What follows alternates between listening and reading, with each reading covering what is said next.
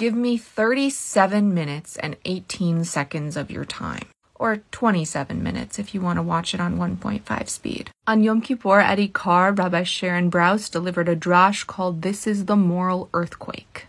It is 37 minutes long, and if you care about Israel or Palestine, I consider it required viewing because it explains why we can't be complacent in what is going on in the Israeli government. She explains why what is going on in the Israeli government puts Judaism at risk across the world. She explains why the worry isn't that Israel becomes Hungary or Poland. The worry is that Israel is becoming Iran. The worry is that women will be shut away in houses and queer people will be run out of the country. The worry is that the West Bank and Gaza will be annexed, and who knows what the government would do to Palestinians. At the end of the 37 minutes, she gives real calls to action. Organizations that are working with Palestinians and Israelis to save democracy and end the kibush, the occupation. Caring about Palestine and caring about Israeli democracy are one and the same. And I know you are so ready to type an essay about why I'm wrong. Give me 37 minutes. If you still need to type your essay, go for it.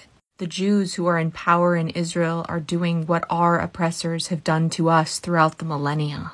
It's a lot easier to go from being the oppressed to the oppressor than most of us think. And on Yom Kippur, there's a prayer we recite called Vidui. It is a list of all the things we have done wrong. It is a list of the things we have done wrong in the past year. It starts, Ashamnu, Bagadnu, Zagalnu. And then it continues through a long list of things. Ashamnu means we have trespassed.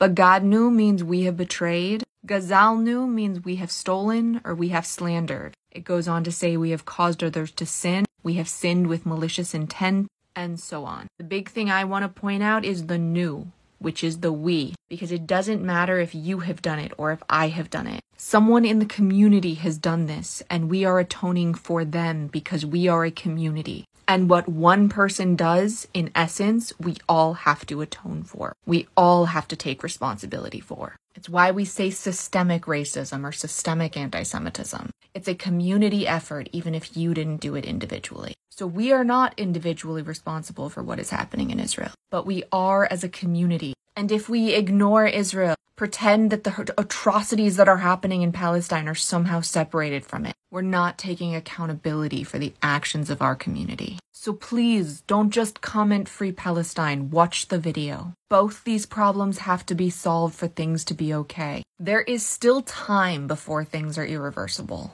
but you have to believe Israel is worth saving first. We are all part of the Jewish community. This is on all of us to fight. Spend your next 37 minutes watching this drash.